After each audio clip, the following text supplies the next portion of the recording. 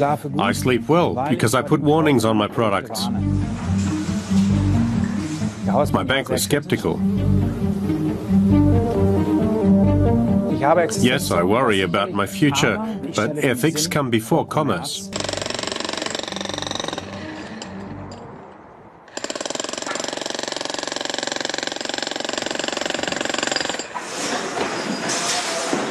Like his father before him, Hans-Dietrich Reckhaus makes household insecticides. The family-run firm had been operating in the same way for decades, until these two artists called its purpose into question.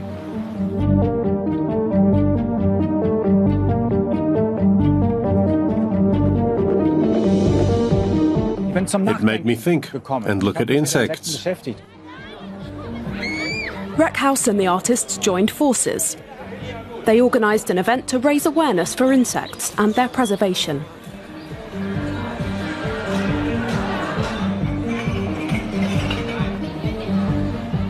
The village residents ended up collecting 902 flies. One lucky specimen even won a prize. The fly Erica was treated to an all-expenses-paid spa weekend with her owners, flight included.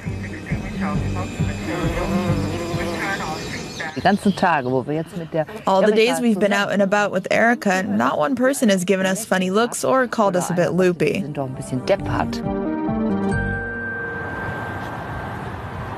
The event prompted Hans-Dietrich Reckhaus to put his company's future on the line. He's invested around €2 million in the conservation of insects and other small creatures. The project also includes setting up green roofs to compensate for the animals his products have killed. The roof of his headquarters has also become a home for insects.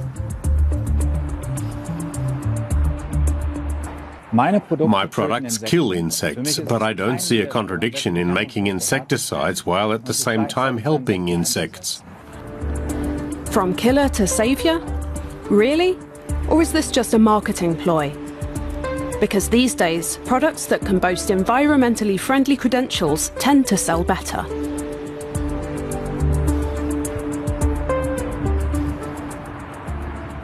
This isn't about marketing. I want to see the market reduced, as seen in the warnings on my products. Each product has a big label about the dangers involved.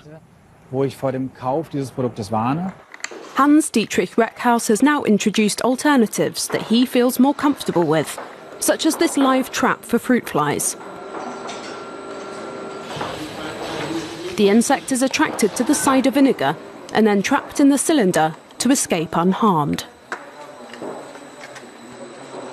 Customers aren't really going for this product because it's not obvious why you should save fruit flies.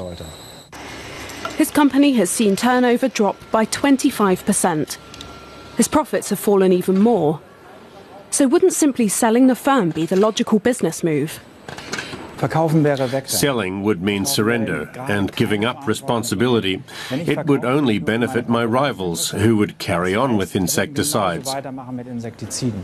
By staying in business, I have the leverage to generate awareness and show that this transformation is possible.